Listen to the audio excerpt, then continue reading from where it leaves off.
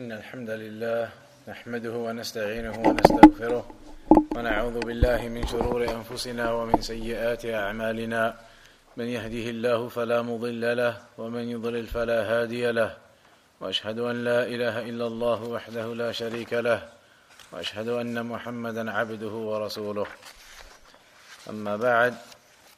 So we're in the final section of the chapter of menstruation, and the hadith of Abu Sa'id al-Khudri رضي الله عنه قال قال رسول الله صلى الله عليه وسلم أليس إذا حاضت المرأة لم تصلي ولم تصم متفق عليه في حديث طويل. In this hadith of Abu Sa'id al-Khudri رضي الله عنه, he says that the Messenger of Allah صلى الله عليه وسلم said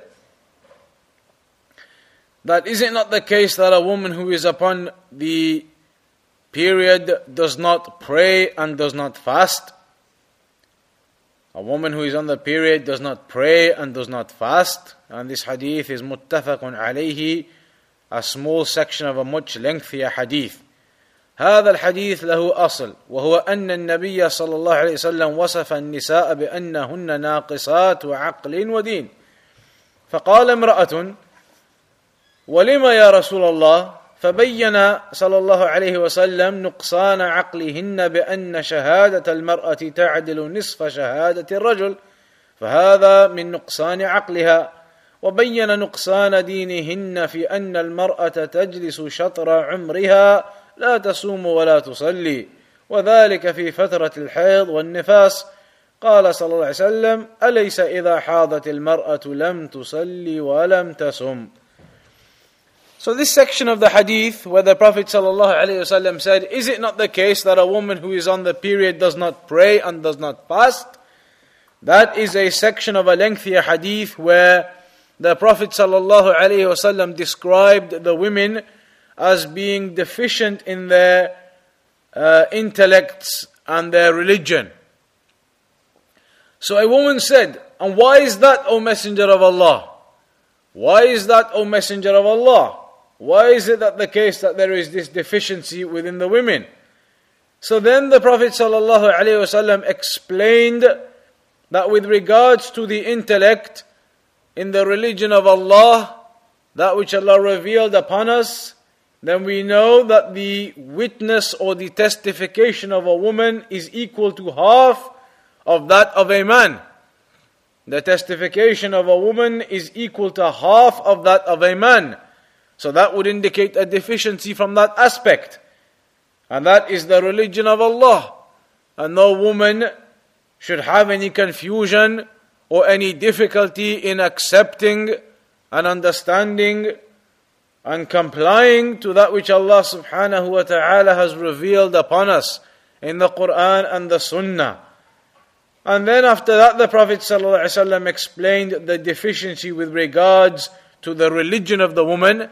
And that is when the Prophet ﷺ explained that is it not the case that a woman spends half her lifetime not praying and not fasting, meaning the days when she's on her period and also the time after birth. When a woman gives birth, then there is a certain amount of time she will not be praying or fasting. And similarly, when the woman is on the period every month for that week or more, then she is not praying and she is not fasting. So that is a deficiency from that angle. And that's why the scholars, they say that maybe a woman, her iman may decrease in these time periods when she is not praying and she is not fasting.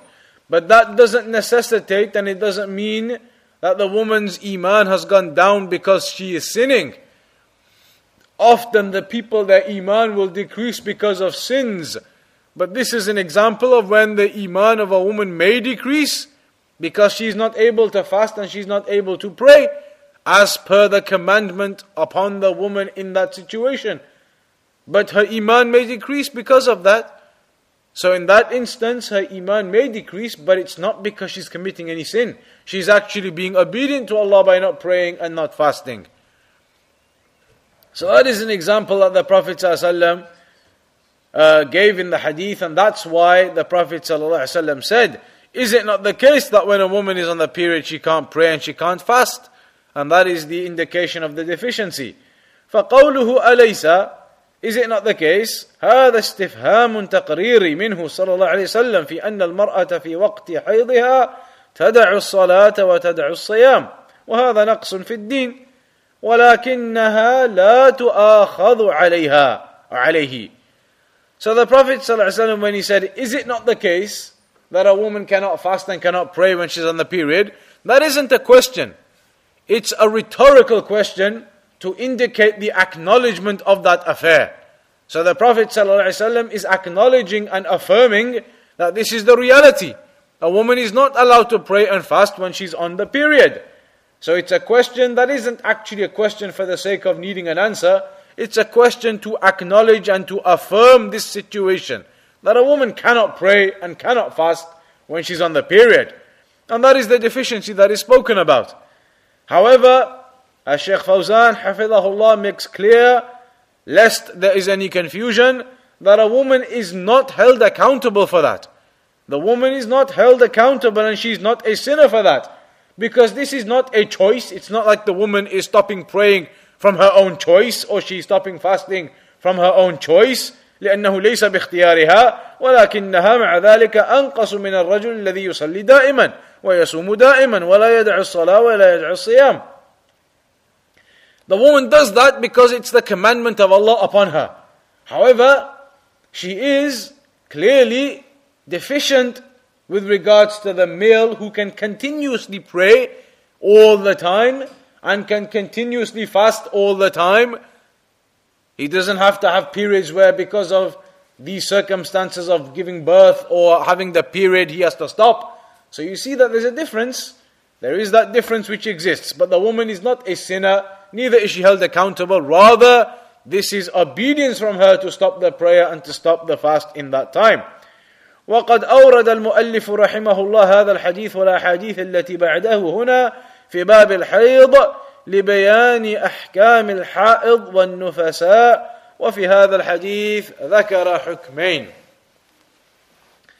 So, Shaykh Fawzan says that the author has mentioned these ahadith now to explain some of these rulings that are linked to the woman who is on the period and also the woman who has given birth, then she is in that time of the postnatal bleeding. What are some of the rulings linked to that? These are the ahadith that the author has mentioned to clarify these rulings, even though we've mentioned them in passing before. This first hadith mentions two rulings very clearly. أَلَيْسَ إِذَا حَاضَتِ الْمَرْأَةُ لَمْ تُصَلِّ وَلَمْ تَصُمْ. Is it not the case that a woman when she's on the period does not pray and does not fast?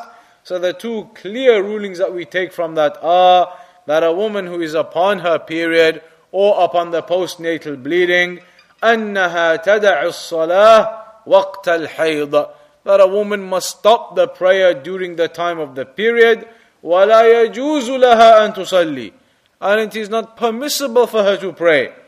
لِنَهْيِهَا عَنْ ذَلِكَ, due to the prohibition upon her from doing so. The second ruling is what? The first ruling, she must stop the prayer. The second ruling, that she must stop the fasting. الحكم الثاني أنها تدع الصيام ولا يجوز لها أن تصوم لنهيها عن ذلك أيضا. She must also not fast, and she is not permitted to fast. A woman shouldn't think that when I'm on the period or on the postnatal bleeding, I have a choice. If I want to carry on fasting, I can. If I want to carry on praying, I can. But you don't have to. That's not correct. A woman is not allowed to pray. She's not allowed to fast in that time. It's not like it's a choice that you're allowed to leave it if you want, but you can carry on if you want. That's incorrect if any woman thinks that.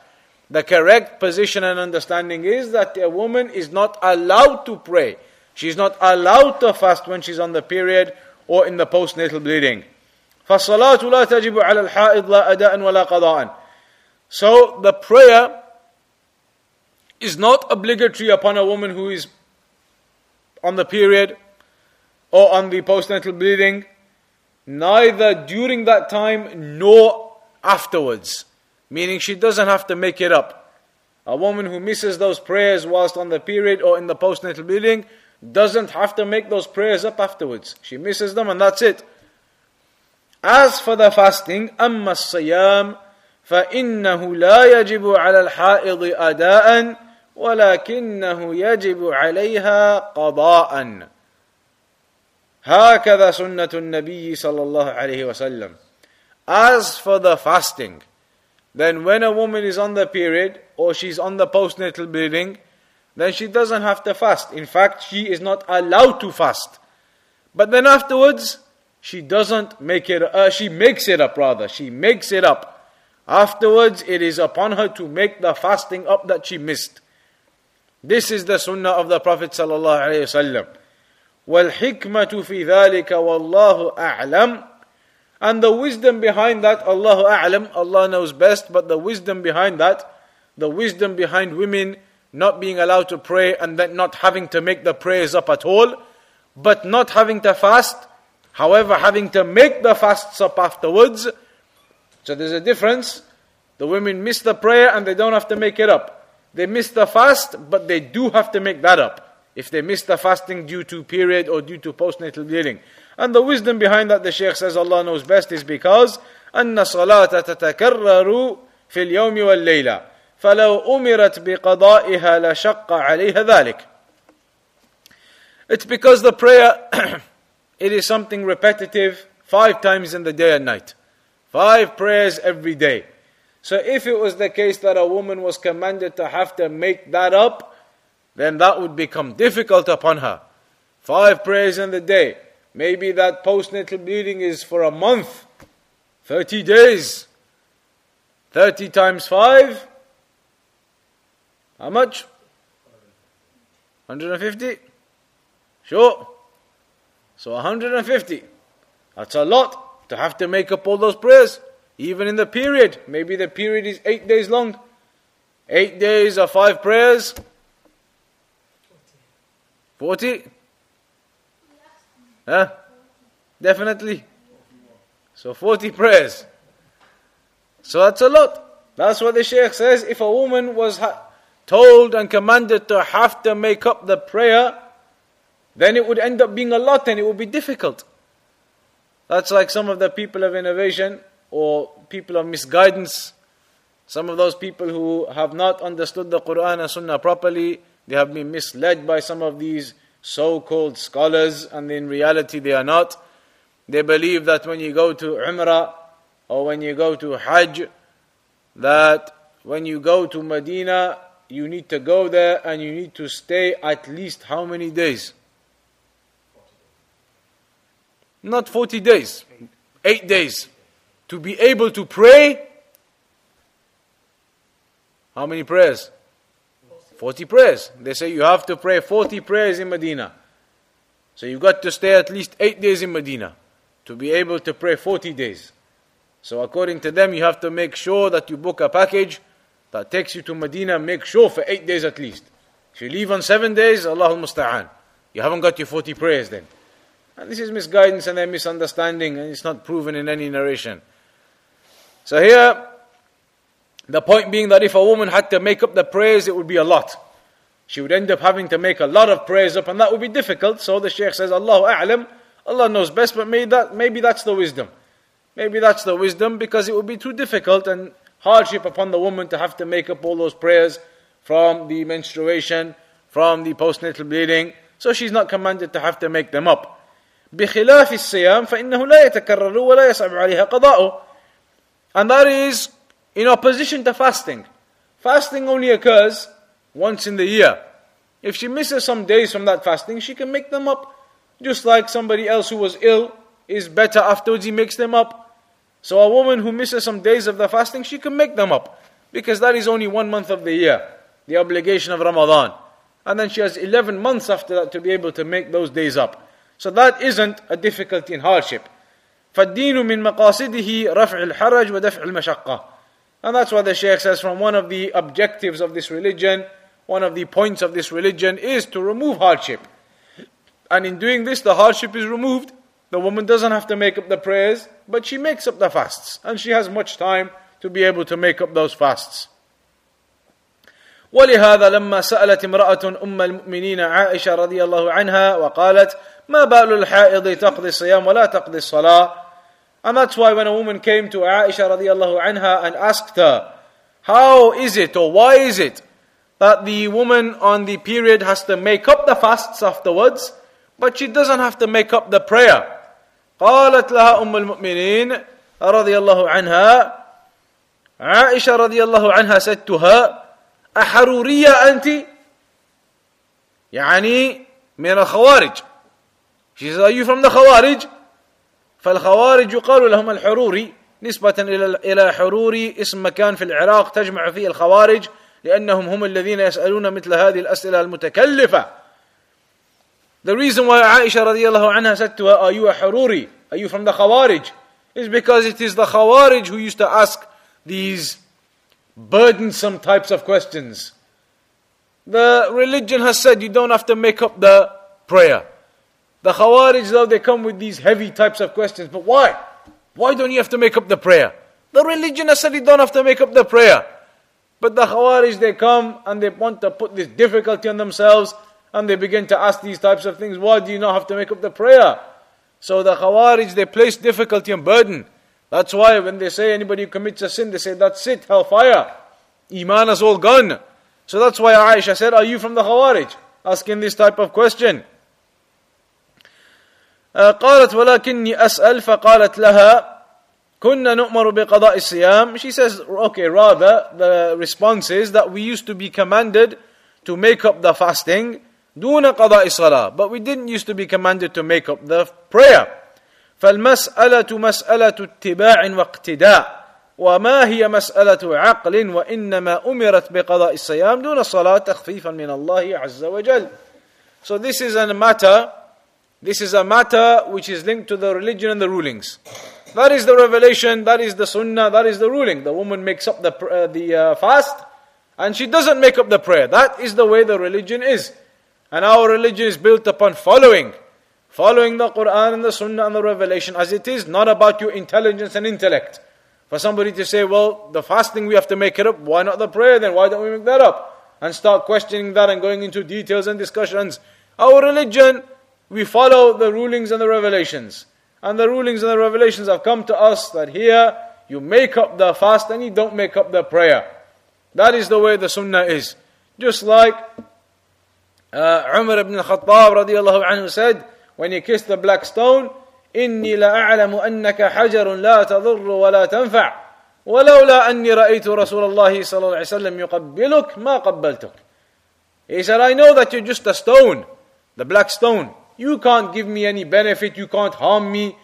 And was it not for the fact that I saw the Prophet ﷺ kissing you, I wouldn't have kissed you. Meaning the only reason I'm coming and kissing you because I know it's a sunnah. I know this is the sunnah, this is the revelation, this is what we've been taught to do. And that's why I'm doing it. Not because I have some aqeedah that you can benefit or remove harm. So it's about following the sunnah. And that's what the revelation tells us here. That the woman leaves the prayer and leaves the fast whilst on the period, whilst on the postnatal bleeding. And then afterwards only has to make up the fasts. Does not have to make up the prayers.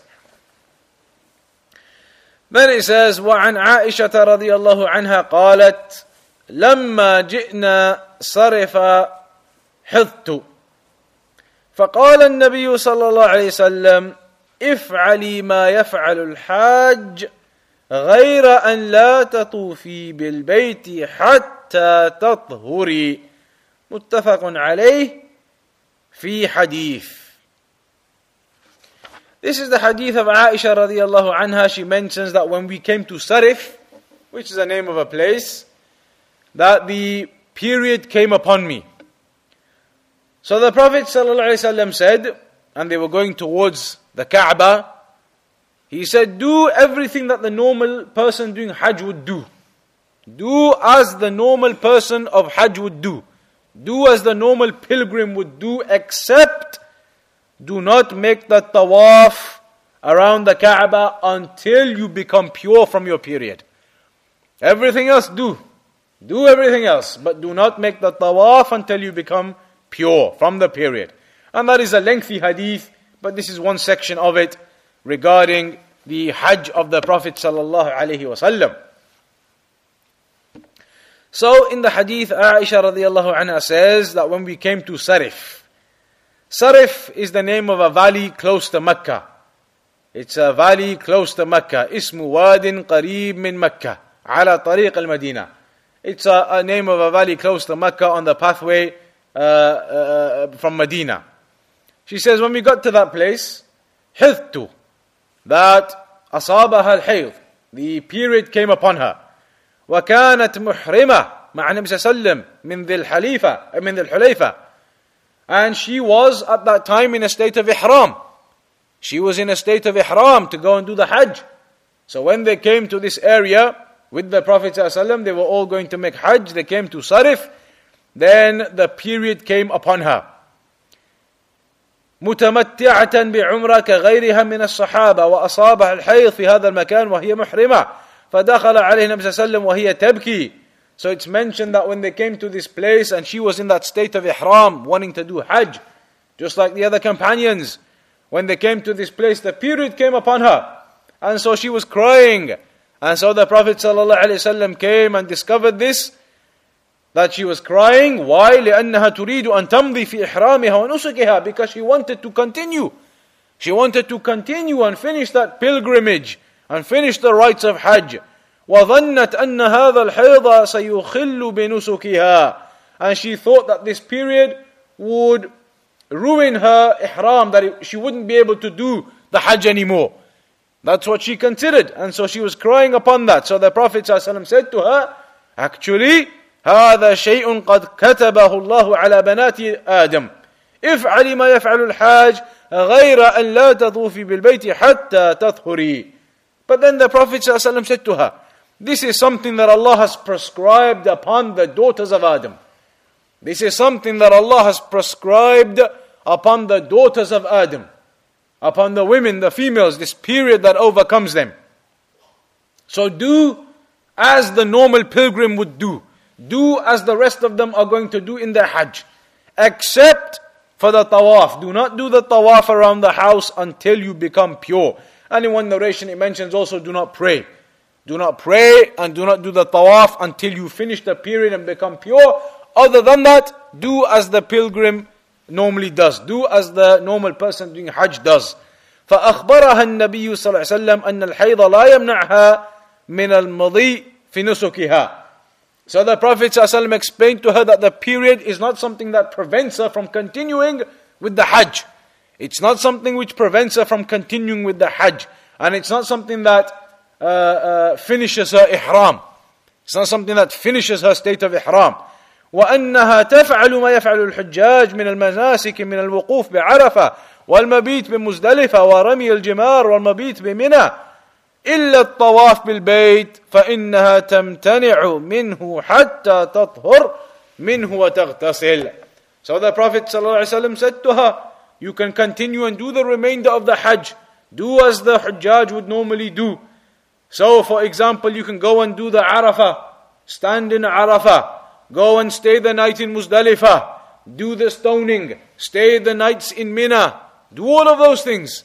All of those that the Hujjaj, the people upon Hajj would normally do, then it's permissible for that woman to continue to do those things. Except that she is not allowed to pray and she is not allowed to do the tawaf until the period finishes and she becomes pure. From this hadith then, what are the benefits we can take then? Al-Shaykh Al-Fawzan, Hafidhahullah Ta'ala says, Al-Mas'alatul Ula. أنه لا يشترط الطهارة للإحرام فيصح أن يحرم الإنسان وهو على غير طهارة ولكن الأفضل أن يكون على طهارة إن أمكنه وأن يكون بعد صلاة فإن أحرم وهو على غير طهارة صح إحرامه فقد ولدت أسماء بنت عميس رضي الله عنها في الميقات وهي مع النبي صلى الله عليه وسلم فأمرها أن تستثفر بثوب وأن تحرم وهي نفساء فدل على أن عقد الإحرام لا تشترط له الطهارة وأنه يجوز لمن عليه حدث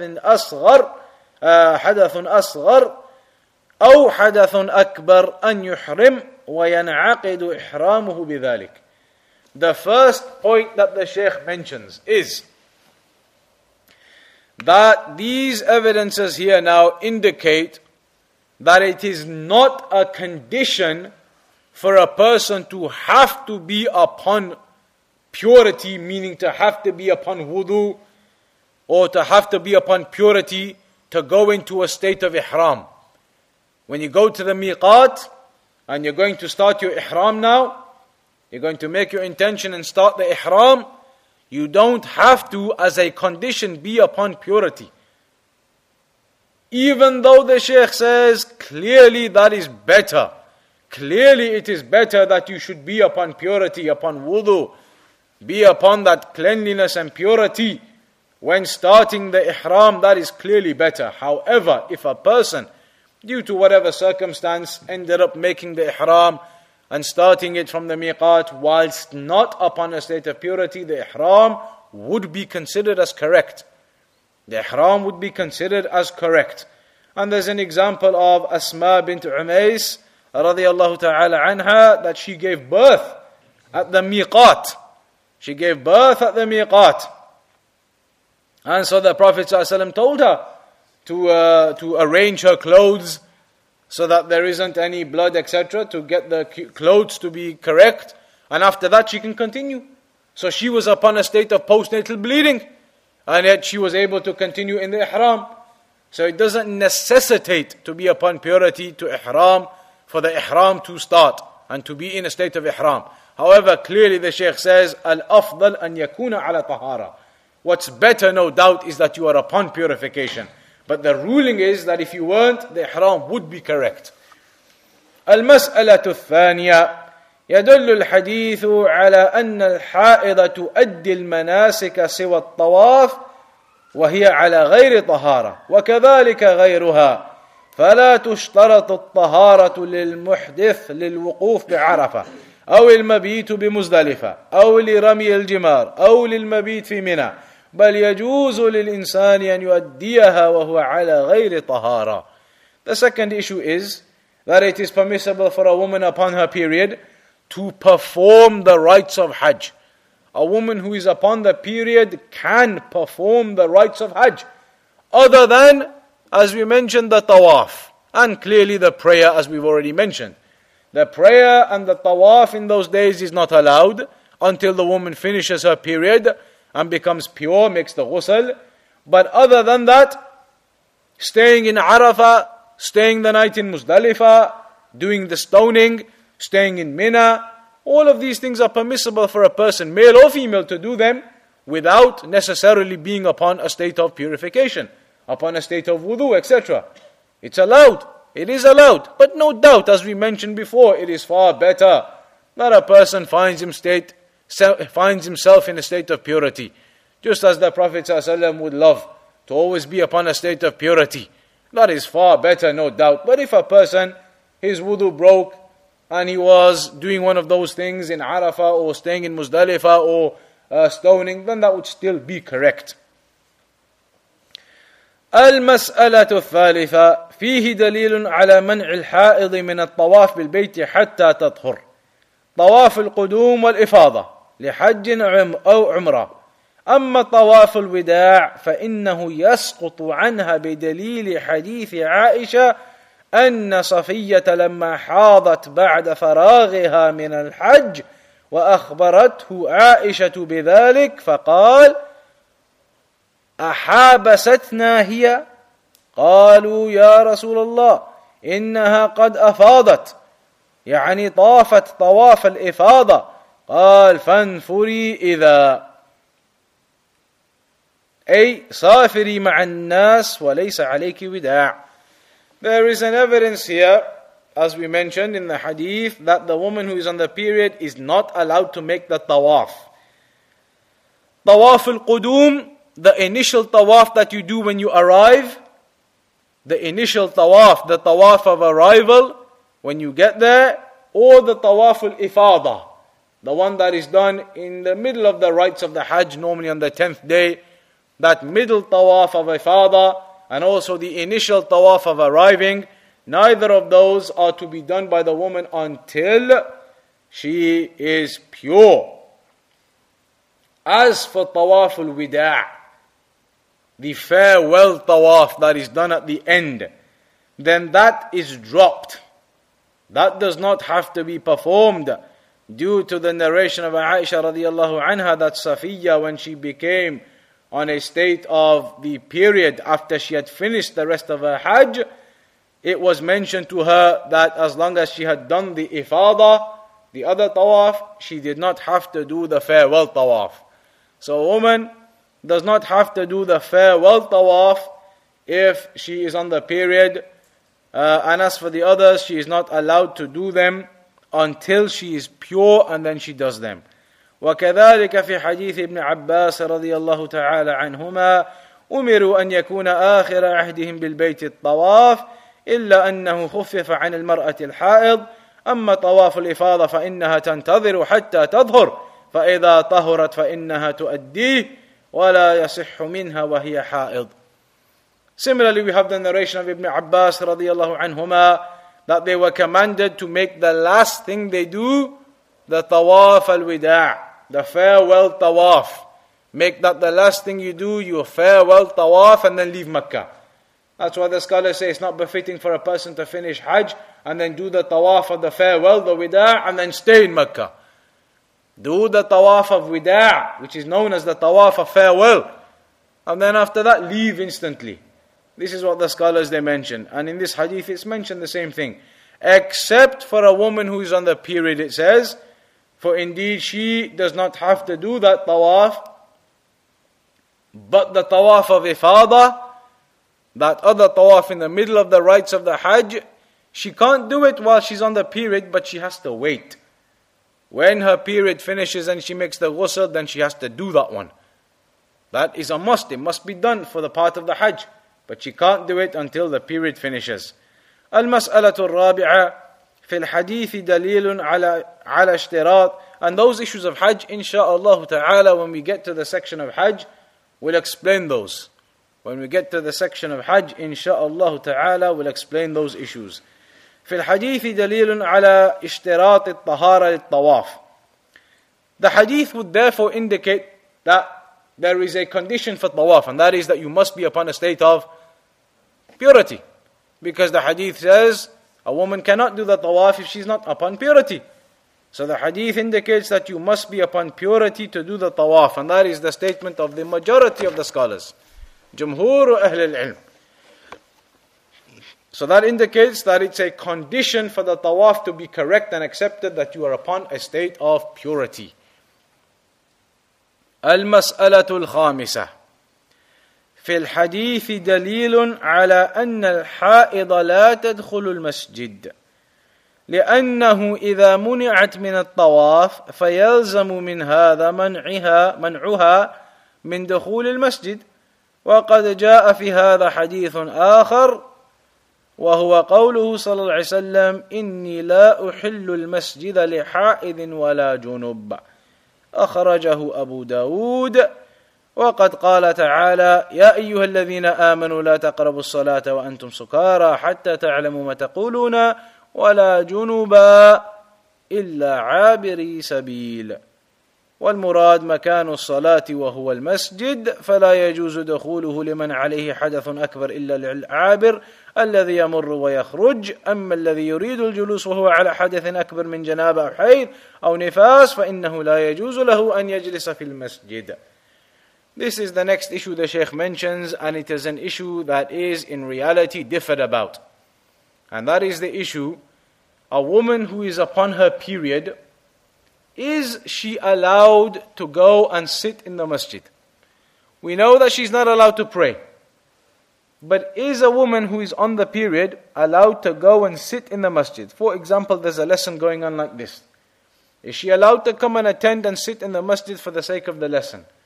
Is that permissible or not? So some of the scholars, they take the opinion that it is impermissible for a woman to go and sit in the masjid if she's on her period.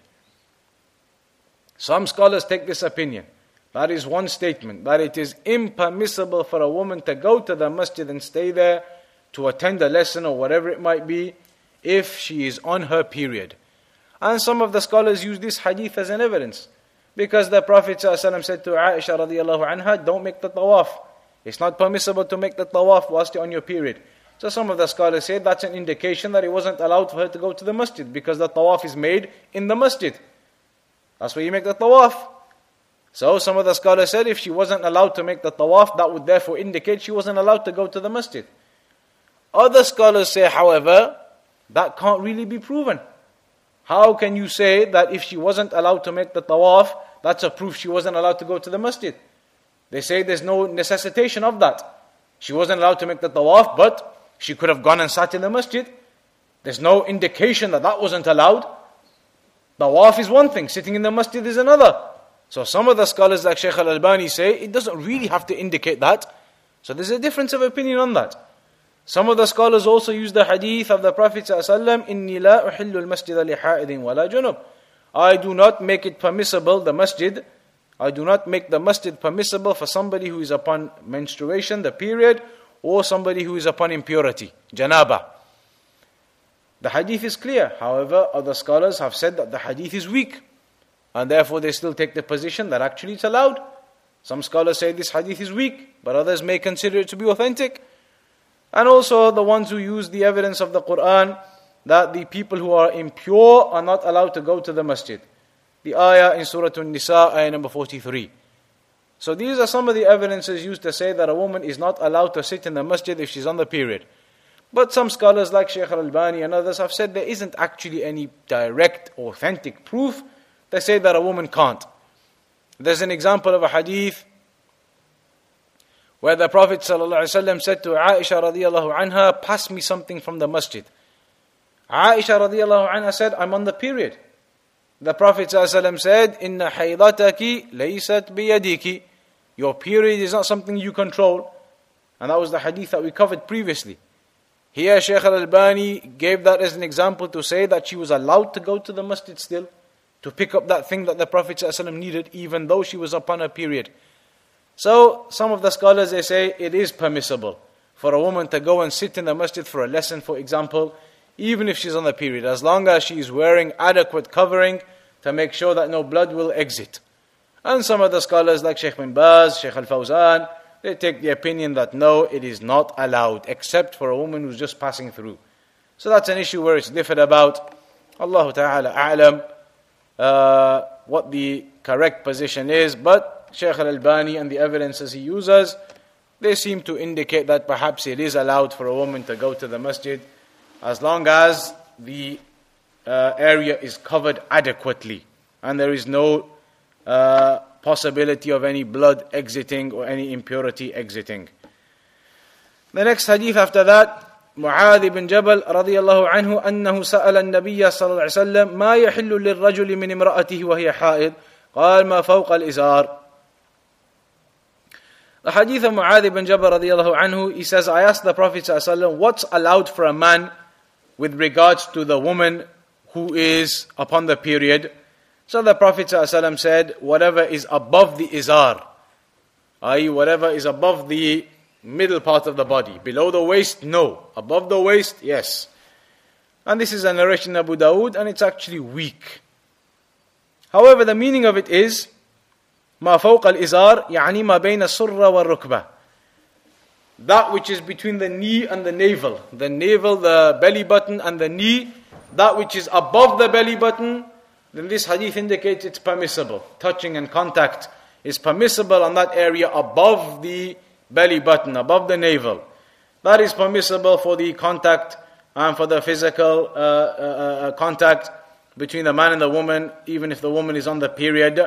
As for that which is between the navel and the knee, then that is impermissible to touch or to have contact due to this narration and due to the fact that the Prophet ﷺ would command Aisha radiallahu anha to wear something between the navel and the knee, to wear some clothing. And that's also indicated in the hadith, إِسْنَعُ كُلَّ شَيْءٍ إِلَّا النِّكَاحِ. Do everything except for the intercourse. So all of these indicate that that area is something that is not permissible between the navel and the knee. And other than that, then it is permissible even if the woman is on the period. The final hadith then. عن أم سلمة رضي الله عنها قالت كانت النفساء تقعد في عهد رسول الله صلى الله عليه وسلم بعد نفاسها 40 يوما وفي لفظ له يعني لأبي داود ولم يأمرها النبي صلى الله عليه وسلم بقضاء صلاة النفاس. This hadith of Salama radiallahu anha says that the postnatal bleeding women, the woman who had given birth, then in the time of the Prophet sallallahu alaihi wasallam, they would typically stay in that state for 40 days after giving birth. فهذا الحديث في موضوع النفاس. So this hadith is talking about the postnatal bleeding. The postnatal bleeding, the postpartum bleeding. ولهذا يقول الفقهاء أن ما لا نفس له سائلة لا يؤثر في الماء إذا مات فيه يعني ما ليس له دم. This is linked to the blood and the types of blood, but the point here being that postpartum bleeding. And the issues that are linked to that then, firstly, الاحتجاج بما يفعل في عهد النبي صلى الله عليه وسلم وأنه إقرار منه صلى الله عليه وسلم وله حكم المرفوع. Here, this was something that used to occur at the time of the Prophet ﷺ when he was alive. That the women would stop their prayers and their fasting for 40 days after giving birth. That's a proof that this was approved by the Prophet ﷺ because it happened during his lifetime. It happened during his lifetime. If it was wrong, the revelation would have come down saying it's wrong. So the revelation didn't come down. That shows acknowledgement of the correctness of that. Also, في الحديث دليل على أن النفساء تدع الصلاة والصيام مثل الحائض. There is a proof that the postpartum, the postnatal bleeding women, they also leave their prayer and their fasting. ولكن لابد أن يكون ما ولدته قد تبين فيه خلق الإنسان بأن يكون قد وضحت أعضاؤه فإن ألقت مضغة ليس فيها تخليق فإنها لا تعتبر نفساء وما يأتيها من الدم يعتبر دم فساد ونزيف لا تدع من أجله الصلاة والصيام. والفقهاء يقولون إن أقل مدة يتبين فيها خلق الإنسان عندما يدخل في 40 الثالثة يعني بعد 81 يوما.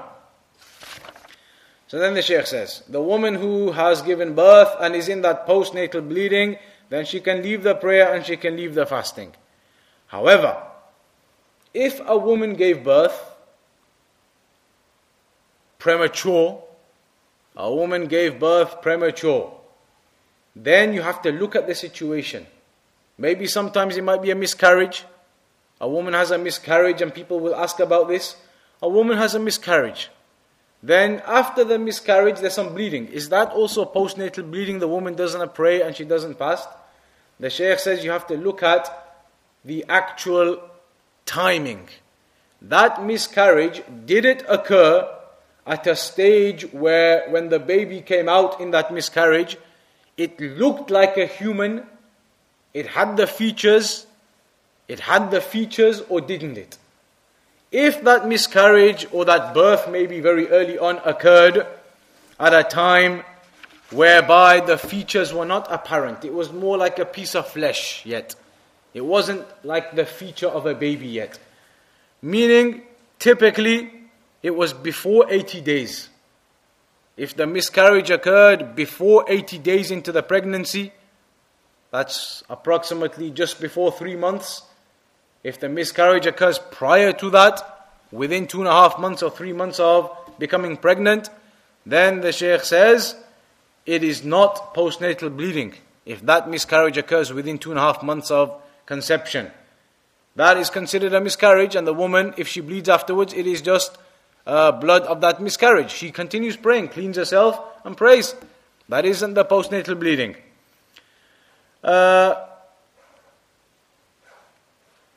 But the Shaykh says, due to the narration which says that the baby when it's born, in the first 40 days it's a liquid. Then the next 40 days it's like a piece of blood, a blood clot. Then the next 40 days it becomes like the flesh. The Shaykh says the first 40 is like liquid, the second 40 is like the blood clot. There the formation, the features haven't started yet. The third set of 40 days is where the features begin. When you've gone into that section, after approximately 80 days, that's when the features begin. بعد 80 يوما يبدأ حينئذ تخليق الأعضاء وتفريدها. After the 80 days, that's when the body parts start to appear properly.